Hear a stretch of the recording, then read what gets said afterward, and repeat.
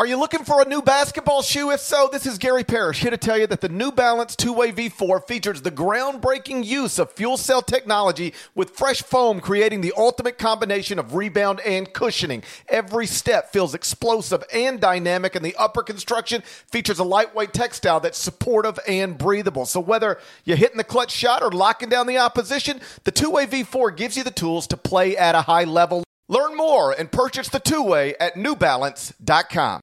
Robert Half research indicates 9 out of 10 hiring managers are having difficulty hiring. If you have open roles, chances are you're feeling this too. That's why you need Robert Half. Our specialized recruiting professionals engage with our proprietary AI to connect businesses of all sizes with highly skilled talent in finance and accounting, technology, marketing and creative, legal, and administrative and customer support.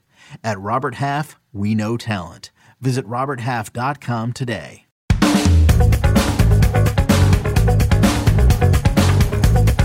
Hey there, it's Gary Parrish. Welcome back to the CBS Sports Eye on College Basketball podcast, where we sometimes discuss camel fighting, dodo birds, and leaky black. Matt Norlander is here with me. If you're watching on YouTube, smash the like button like you're Brandon Davies. You have consent. And if you haven't yet subscribed to the CBS Sports College Basketball YouTube channel, also do that while you're here. Okay, let's get into it. West Virginia has formally replaced Bob Huggins, who was forced into retirement earlier this month. The Mountaineers' new interim coach is Josh Eilert. He's been on staff at West Virginia in one role or another since 2007, but has only been a full-time assistant since July 2022. That's a big jump. Dobo in 2022, interim head coach in 2023 at a Big 12 program. Deadleg, what'd you make of Ren Baker's decision to pass on hiring a full-time head coach now and instead promote a staff member to the interim position?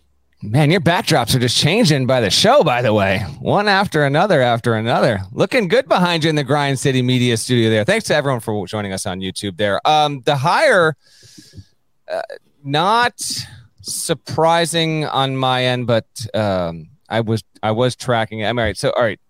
So Huggins resigns in disgrace, forced into retirement.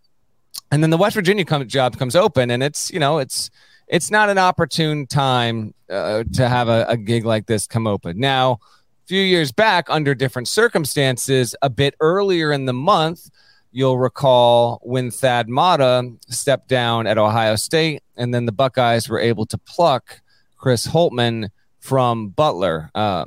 So, we have seen a power conference program be able to adapt and adjust and get a head coach in place from a power conference school in that situation. West Virginia is a little bit different. Also isn't a job that's held in quite the same esteem as the Ohio State job. But when I looked around at sitting power conference coaches who would, A, genuinely entertain being interviewed at West Virginia and going and coaching there, and B, having the credentials to even be considered for that, the list was actually extremely low. So that alone narrowed the pool. Now, the AD did interview a number of candidates, most of them over Zoom. I was told that Eilert was one of 3 finalists, and once it got down to 3, he was considered the favorite, and he did end up winning out. There's a few different factors at play here. There was some John Beilein noise. I do believe John Beilein was contacted about this job. He's 70 years old. He's no longer even employed by the Pistons, as far as I know, and was the most accomplished coach that could have been considered for this. But for one reason or another, that did not happen. And had he been hired, would he have been a one-year option? Or I presume he would have wanted to get back in all the way. But the sport is different now than it was 4 years ago when he left. So I'm not surprised that it didn't happen the Beilein route. Andy Kennedy also was interviewed multiple times, as I understand it, the UAB coach, and obviously someone with Huggins connections. And no question, there were probably people on opposite ends of that debate as to whether or not Andy Kennedy should have been the guy to replace Bob Huggins right now, considering his Huggins connections. And I think an understandable desire that at some point, even though Eilert literally is there because of Huggins, he came over with him from Kansas State, where Eilert graduated from, and is an extension of that. At some point, Ren Baker is going to want to make a full-time hire here and kind of start anew. He just got to West Virginia in November of last year. The job itself is a good job. It is. I don't think it's a top 25 job in the country, but it's somewhere around there. Like, it's relatively close. And apparently the players did want Eilert, and that's not an insignificant part of this. Now, should an athletic director operate under the wants and desires of a roster? No, he should not, for sure. But I think the timing of this is relatively important with all this, because they were losing players in the portal. Now, Trey Mitchell is in the portal, and he's believed to be gone for good. There is some rumors that he might wind up going to Kentucky. We will actually wind up seeing if that is true or if not. Joe Toussaint, who was on the roster last season, he's in the portal. We don't know if he's going to walk back his decision, but Kerr Kriisa, the Arizona transfer, is going to walk back his decision. He went into the portal last week, and then he announced on Sunday that he is going to return. So you will get Kriisa back. Last thing that I'm sending it right back over to you, GP. Here's part of Ren Baker, the athletic director's statement. He said, quote, "I spoke with knowledgeable basketball people around the country over the last week, including coaches, professional basketball executives, and others of whom I trust to identify a strong group of candidates to speak with. Ultimately, what I came to recognize was that conducting this search in late June was difficult for many of our candidates and also put our talented student athletes at a real disadvantage. With that said, we will conduct our national search at the conclusion of the 2023-2024 season." So Eilert comes aboard. We can get to him in just a second, obviously, but that is where it stands for West Virginia. It has its coach in place for next season. Now we wait and see if it can actually do some portal damage, although I believe literally as we starting this podcast, I think another player, a role player, actually has gone into the portal for West Virginia. So the roster attrition seemingly continues. I guess when I say no, you should not care what the players want when you're trying to hire a coach. I mean, without few exceptions. I actually think, coincidentally, the last time Bob Huggins left a job at Kansas State, they had Michael Beasley committed, who was, a consensus top 5 player in his high school class, ended up being the best freshman in the country. I think if you are put in that position where if we promote from within, we get Michael Beasley. If we don't, we don't. Then maybe promote from within. If you've got, let's just say, if for whatever reason Bill Self had to retire today, and at Kansas, it's like you've got the preseason number 1 team in the country. If you just promote from within right now and you'll keep this roster intact, or you go elsewhere and it might not, I would promote from within and keep the roster intact because the roster is national championship good enough.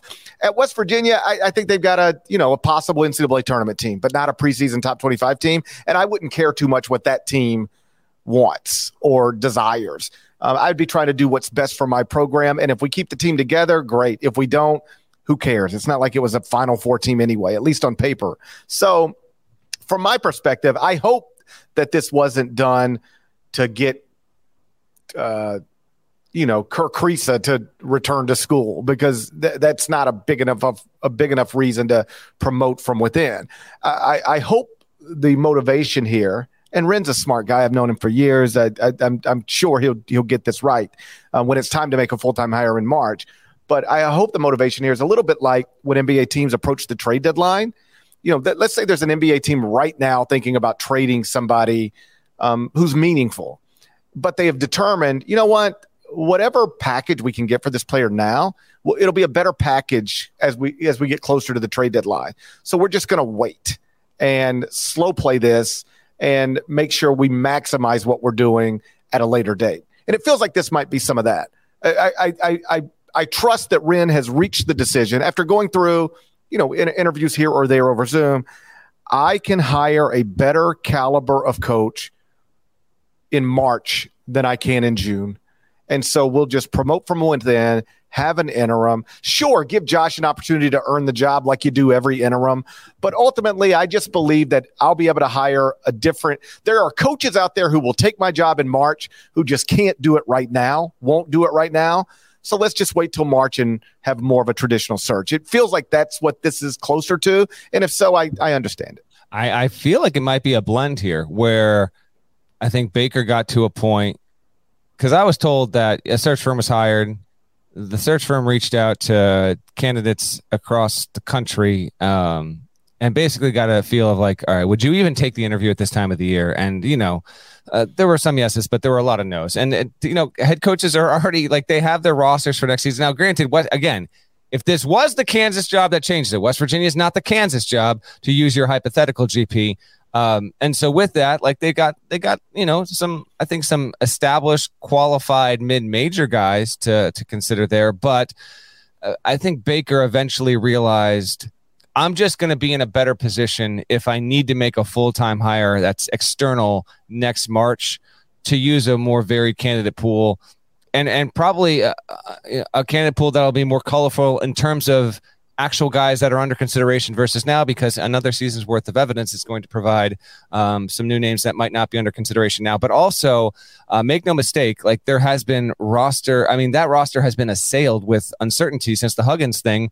I mean, there were reports out there that a few players had to be convinced, just hold off. Don't go into the portal yet until this decision is actually made.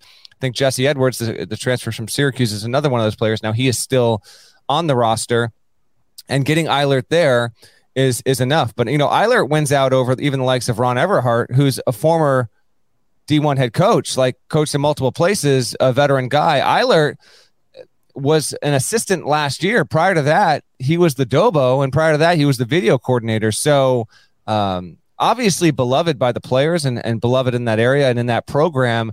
But you have a situation here where the guy that's actually promoted to be the coach not only has no head coaching experience, but technically has only spent 1 year in a true coaching capacity. And now he's coaching Parrish. He's coaching at a power conference level with a roster that, at its full strength. And now it's not that. Now it's lost guys to the portal. But as the roster was constructed, a week ago, that to me was an NCAA tournament roster, and Eilert getting the job, certainly fascinating. I honestly don't know what to expect with West Virginia. Maybe he makes this work. Maybe it doesn't. We don't have any idea. We've never seen Josh Eilert coach. I wish him the best. Hopefully he can get the roster situation figured out. And, to anyone listening to this podcast on Monday afternoon, evening, or Tuesday afternoon, there hasn't been another player or two from West Virginia that's gone into the portal. We'll have to wait and see on that. But we've seen, who was it? Isaac Brown got them, he wasn't projected to be the Wichita State coach, and then he got the job, and now they've moved on since then. Rodney Terry, who did have head coaching experience, took the job under very unexpected circumstances at Texas. He's now won the job and is preparing to have his first true season as the full-time chief there down at Texas, and so we'll see on that. Eilert doesn't have the kind of experience that those guys did, so it will be fascinating. And go ahead. Well, I was just going to say, he became a full-time assistant in July 2022, which means in June 2022, a year ago, he was the Dobo. Has anybody ever gone from Dobo to power conference head coach inside of a year? I thought about this when I was writing the story. I don't think so. I don't.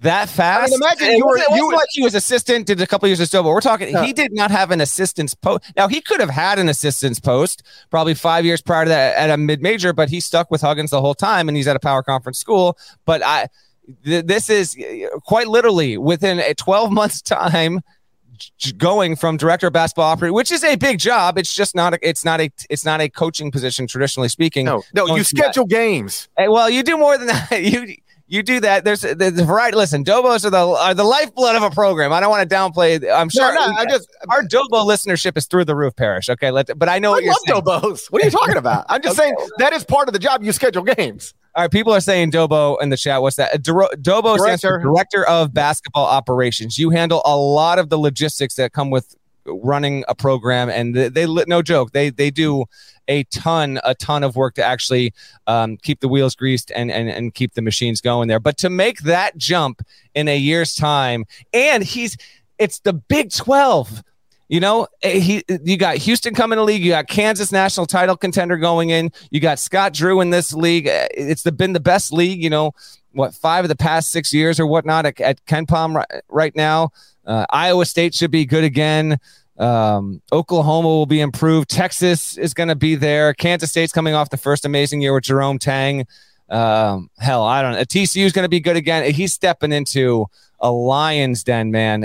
In addition to we'll see what BYU and Cincinnati and UCF are, but the Big 12 is going to be loaded up. And now it's a wonderful opportunity. I mean, it's an incredible opportunity, but because he does not have coaching experience, it is fair to step back and say, wait a second. Like, did West Virginia go from practical projected NCAA tournament team anywhere in that 6 to 11 seed range? We'll see. They were a 9 last season under Huggins. Now you lose a Hall of Fame coach. The rest of the staff stays on. Has the bar been dropped significantly? And if you want to make that case, I think it's fair, of course, adding on to the roster issues they have right now with the portal. Yeah, it's a fascinating situation. Like, it's an opportunity of a lifetime, or it could be a nightmare. I mean, yeah. Hey, you were a Dobo a year ago today. Now you're a head coach of a Big 12 program in a league with Bill Self, Kelvin Sampson, Scott Drew. Like you noted accurately, and this should just be a part of the description of every podcast. We don't know. We'll see. Who was Brad Stevens before he was Brad Stevens? Josh Eilert could be the next Brad Stevens. You heard it from GP first. What if Josh Eilert is the next Brad Stevens? I don't think people are talking about that enough. People don't realize that we're going to look up 8 years from now, and Josh Eilert's he's going to be running the Boston Celtics. Yeah.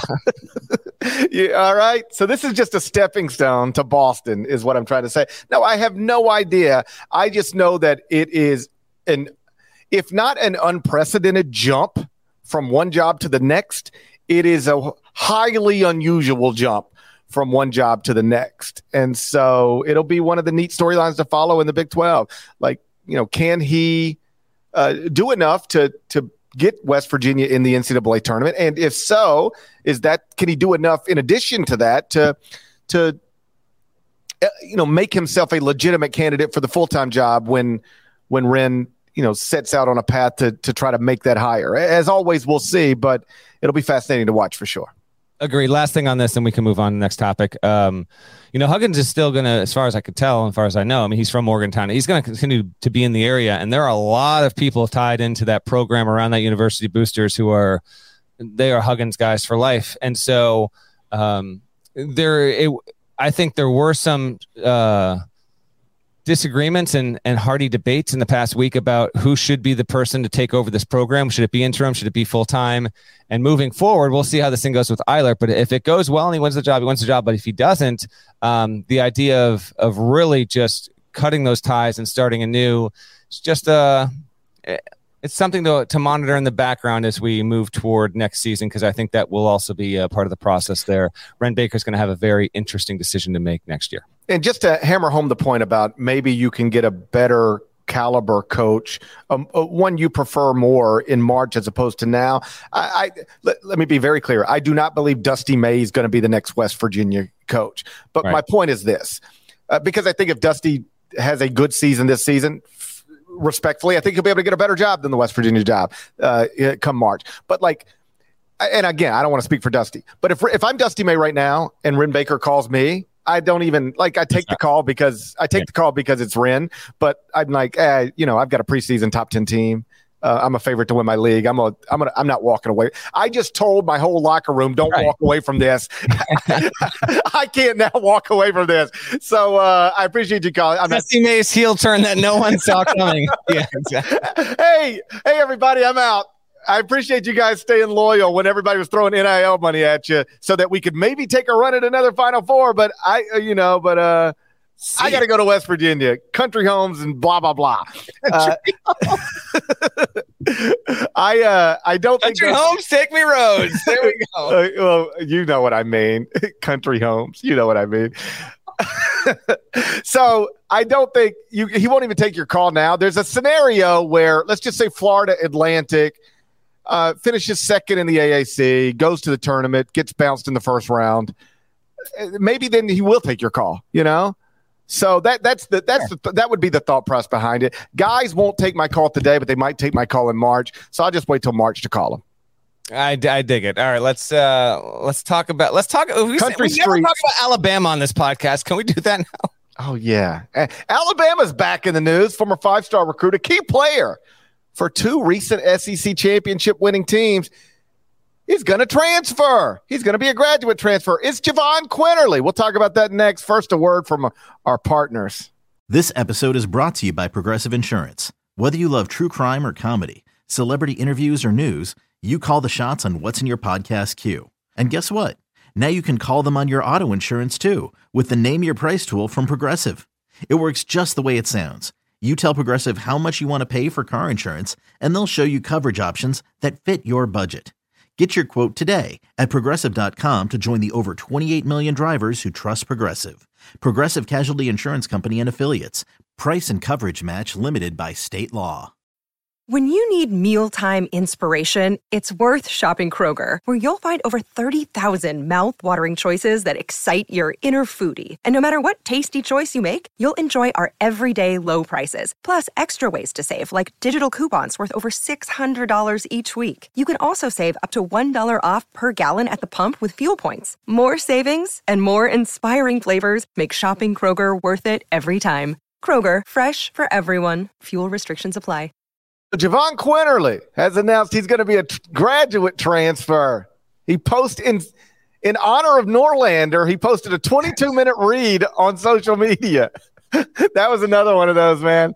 It was like I saw somebody tweet. It was like Javon Quinerly has released a statement. I looked at it and I was like, yeah, I don't need to know what that says. I gather he's leaving Alabama. I don't need to know anything else. But Javon Quinerly's available, Norlander.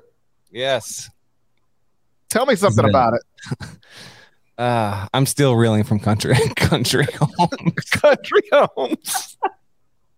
Oh, my goodness. I didn't know how much I knew that. What if Dusty May does end up as the West Virginia coach, and then as he accepts the job, country homes?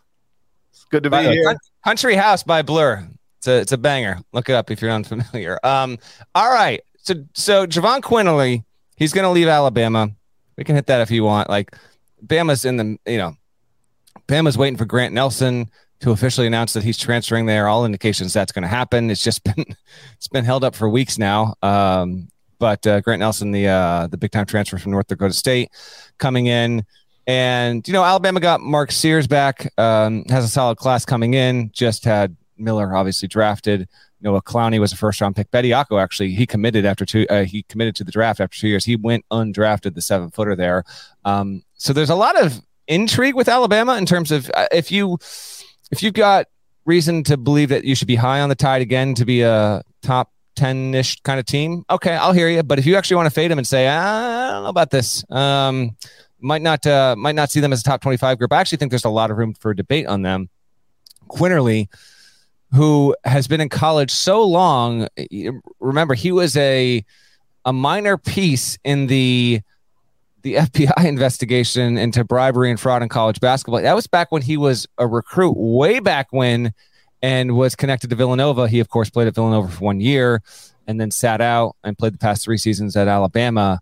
I'm looking at this now. He was born November 25 of 98. He'll be 25. He'll be 25. 25 in college hoops next season. We've obviously seen a bit of this occasionally because of the COVID bonus year, and Quinerly's taking advantage of that.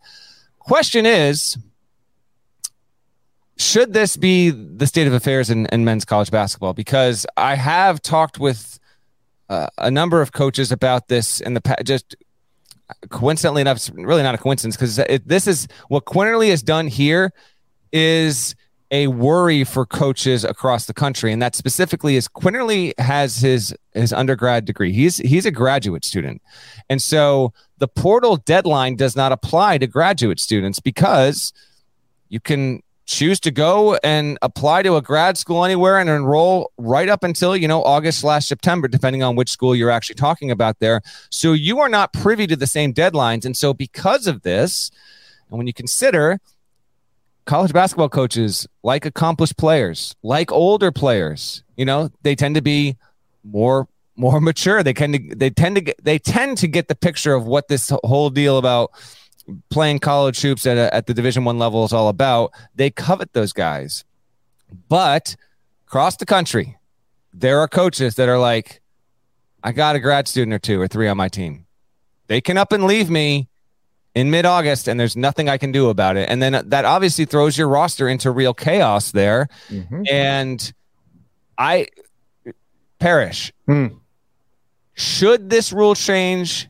Can it change? This isn't an undergrad thing, but I do hear both sides of this. Like, at a certain point, you would like to believe that if you got to the start of summer just started a few days ago, like if whoever is committed to your roster, barring, catastrophe for the unforeseen, like, they stick with it. No, just like, I'm going to put my name in the portal. But you are a grad transfer. Like, you are free to kind of go where you want to go. Quinerly has done this, and doing so, like, Alabama is not as good of a team without him as it would be with him. I think Quinerly had a chance.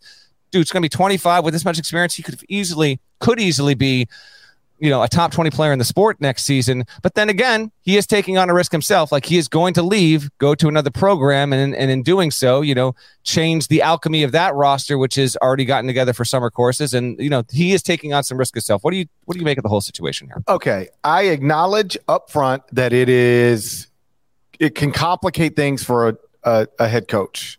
Alabama has a worse roster today than it had yesterday, and it's late June. That's not ideal. I acknowledge that, right? I concede the point. Now let me ask you some questions. Could Nate Oates leave for another job today if he wanted to? Of course. Could he leave for the West Virginia job if he wanted to, but that didn't happen. Wouldn't that be something? Wouldn't that be something? Could Alabama decide it wants to make a coaching change today if it wanted to? Yeah. So then why do I care if a basketball player can do the exact same thing that a coach or university can do? Yeah. I just keep it that simple. I know it sucks for a program if you're on the wrong side of this. I know that it can be frustrating. I know that it complicates your job. I concede all of those points. But as long as we are living in a world where if a university wanted to fire a coach in late June, it could. If another coach wanted to change jobs in late June, he could. I don't have any problem with a student athlete changing schools in late June, which is exactly what Javon Quinerly is going to do. I'm fine with it.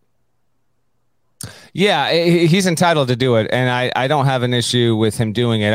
I admit, and you probably agree, it's just not it's not a great thing for college hoops to have this, and there hasn't been a string of this happening, but I don't think Quinerly will be the last. I think that we will see more students who are graduate transfers between now and the start of the fall semester.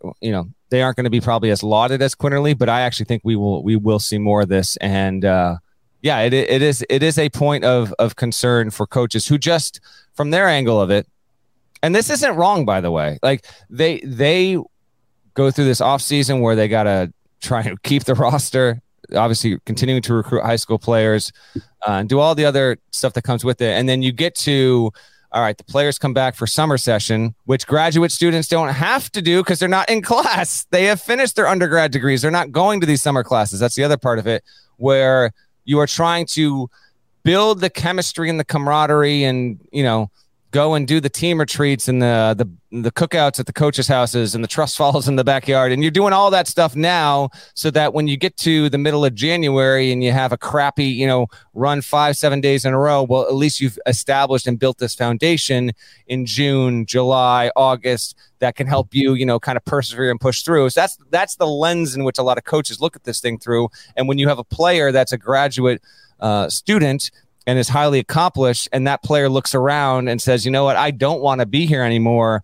that decision can have real reverberations of negative effect on the rest of your roster. And it's a part of the process now that was not there for the majority of, the past X number of years, or for as long as we've been doing this.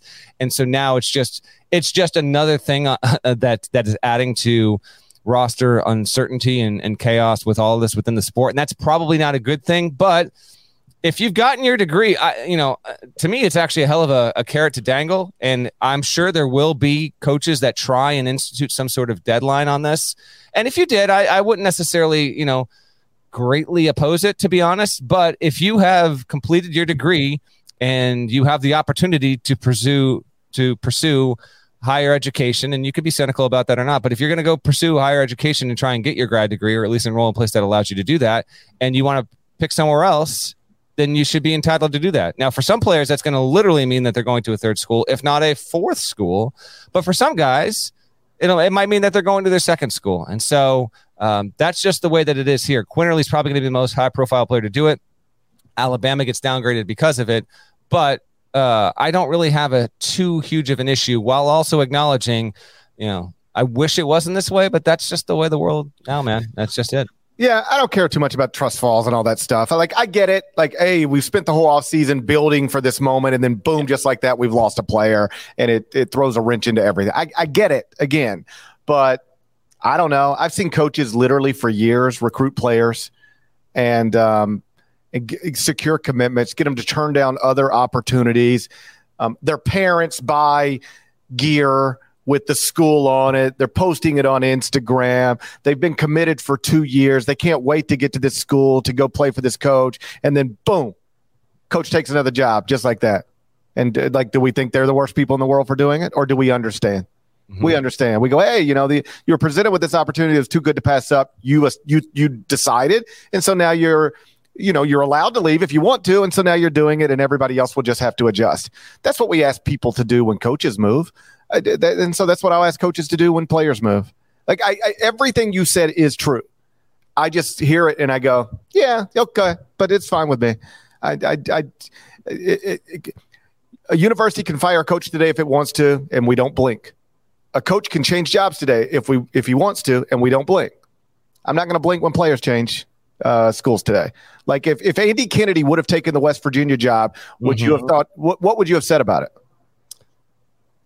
Would you have said he screwed UAB? Would you have said, I can't? You know what? On some level, yes. Yeah, I would have believed that. Yes. Now, if he took it, that's fine. And you know what? Every player, actually, if that would have happened, all the players at UAB's roster would have been granted an exception to be able to transfer, because that's now in play. That policy is now in place.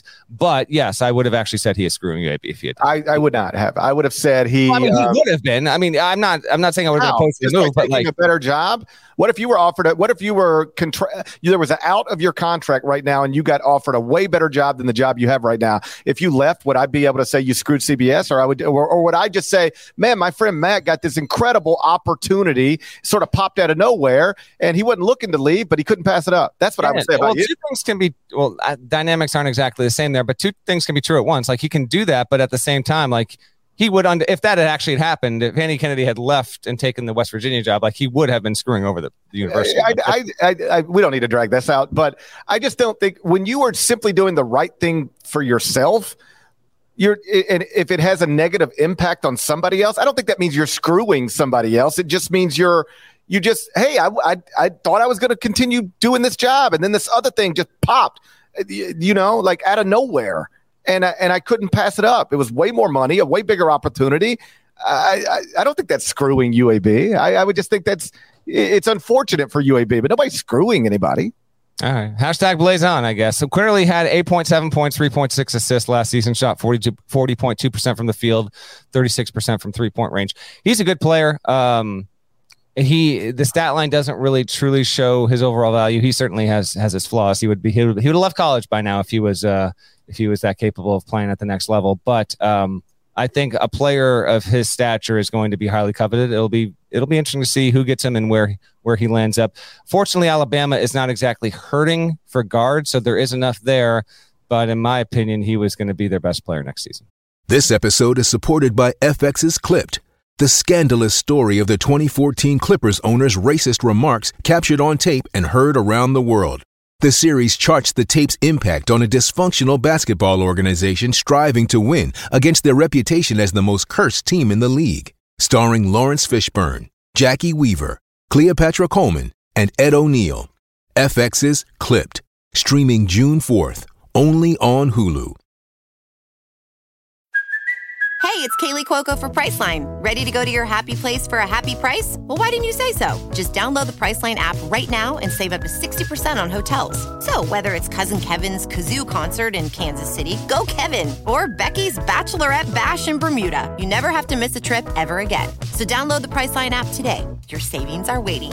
Go to your happy place for a happy price.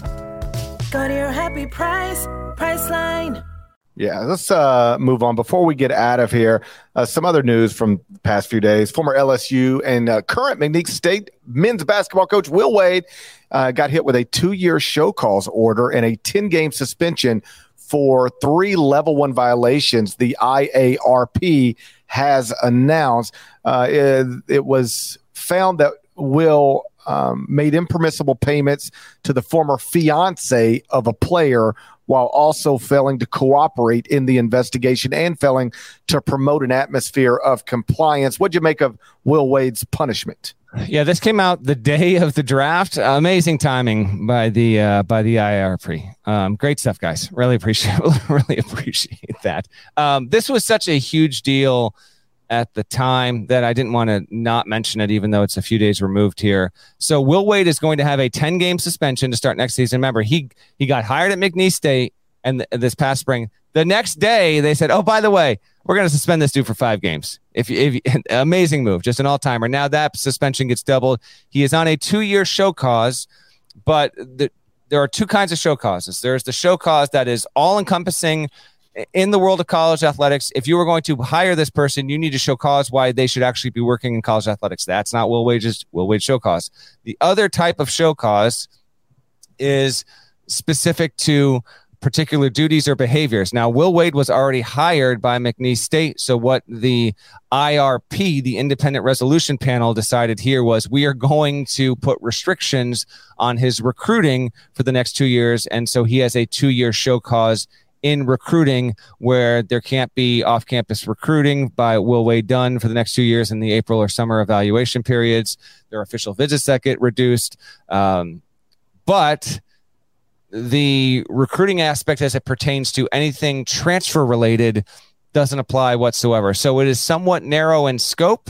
And the investigation did not turn up enough credible evidence to ding Will Wade for the thing that he most got notoriety for. And that was the, quote, strong ass offer, unquote, where he got caught on wiretap, and that wiretap was eventually played in the HBO documentary The Scheme, which came out a few years ago, where he was talking about Javonte Smart and the strong ass offer. And the IRP actually determined that the offer in question there was a paid position on the staff for one of Smart's relatives, as opposed to just straight up money. Now, we're not going to keep our head in the sand on that, but Will Wade got over. So congrats to him.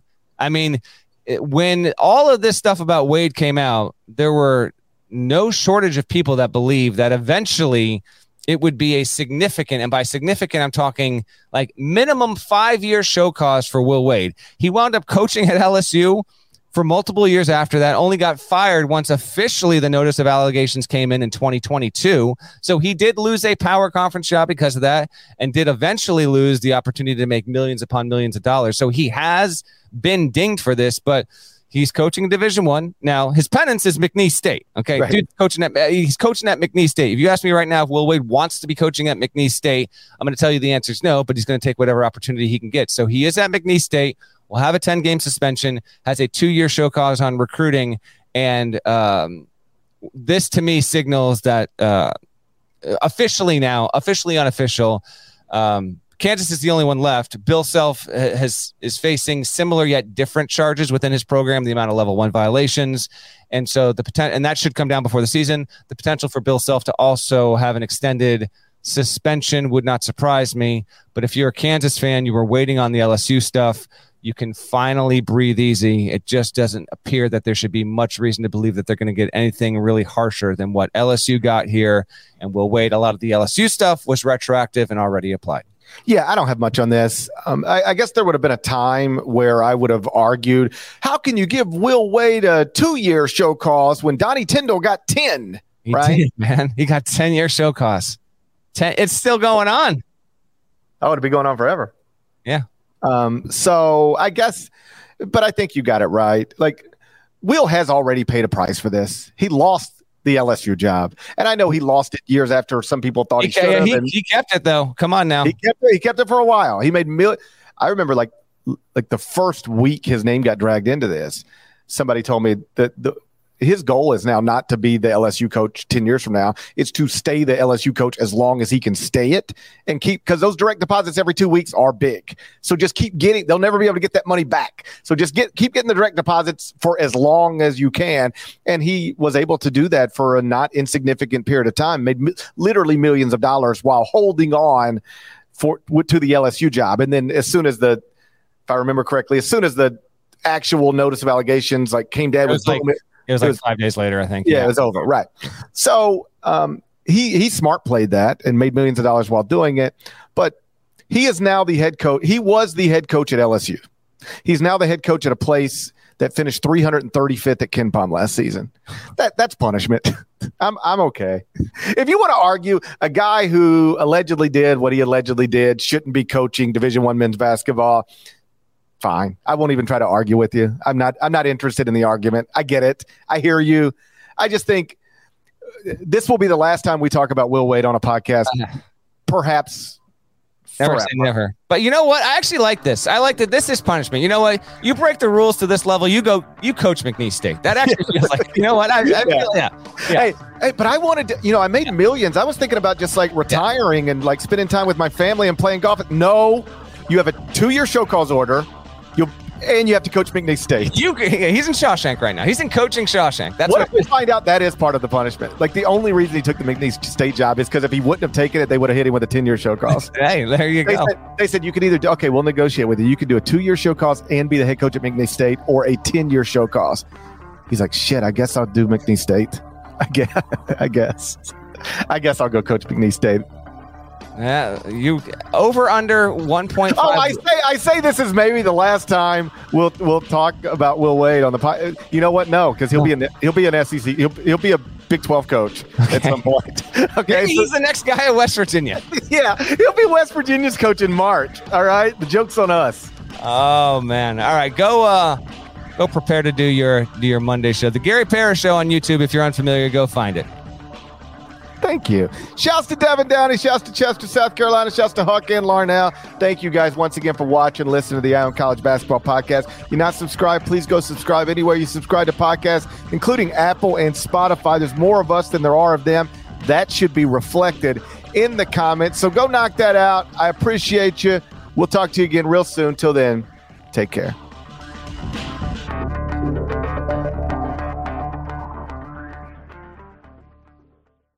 When you have sports mixed with your pop culture, along with humor and celebrity interviews, your earbuds are enjoying The Rich Eisen Show. Dan Orlovsky, are you still a Jaden Daniels is the best quarterback available in the draft guy? I think the three things that make it stand out for me are, number one, I think his ball placement versus man coverage is the best in the draft. Every quarterback in the NFL is accurate. He's got the best on tape. Number two, most transferable stuff to the NFL. And then I think the third thing is pocket peace. Search for The Rich Eisen Show on YouTube or wherever you listen.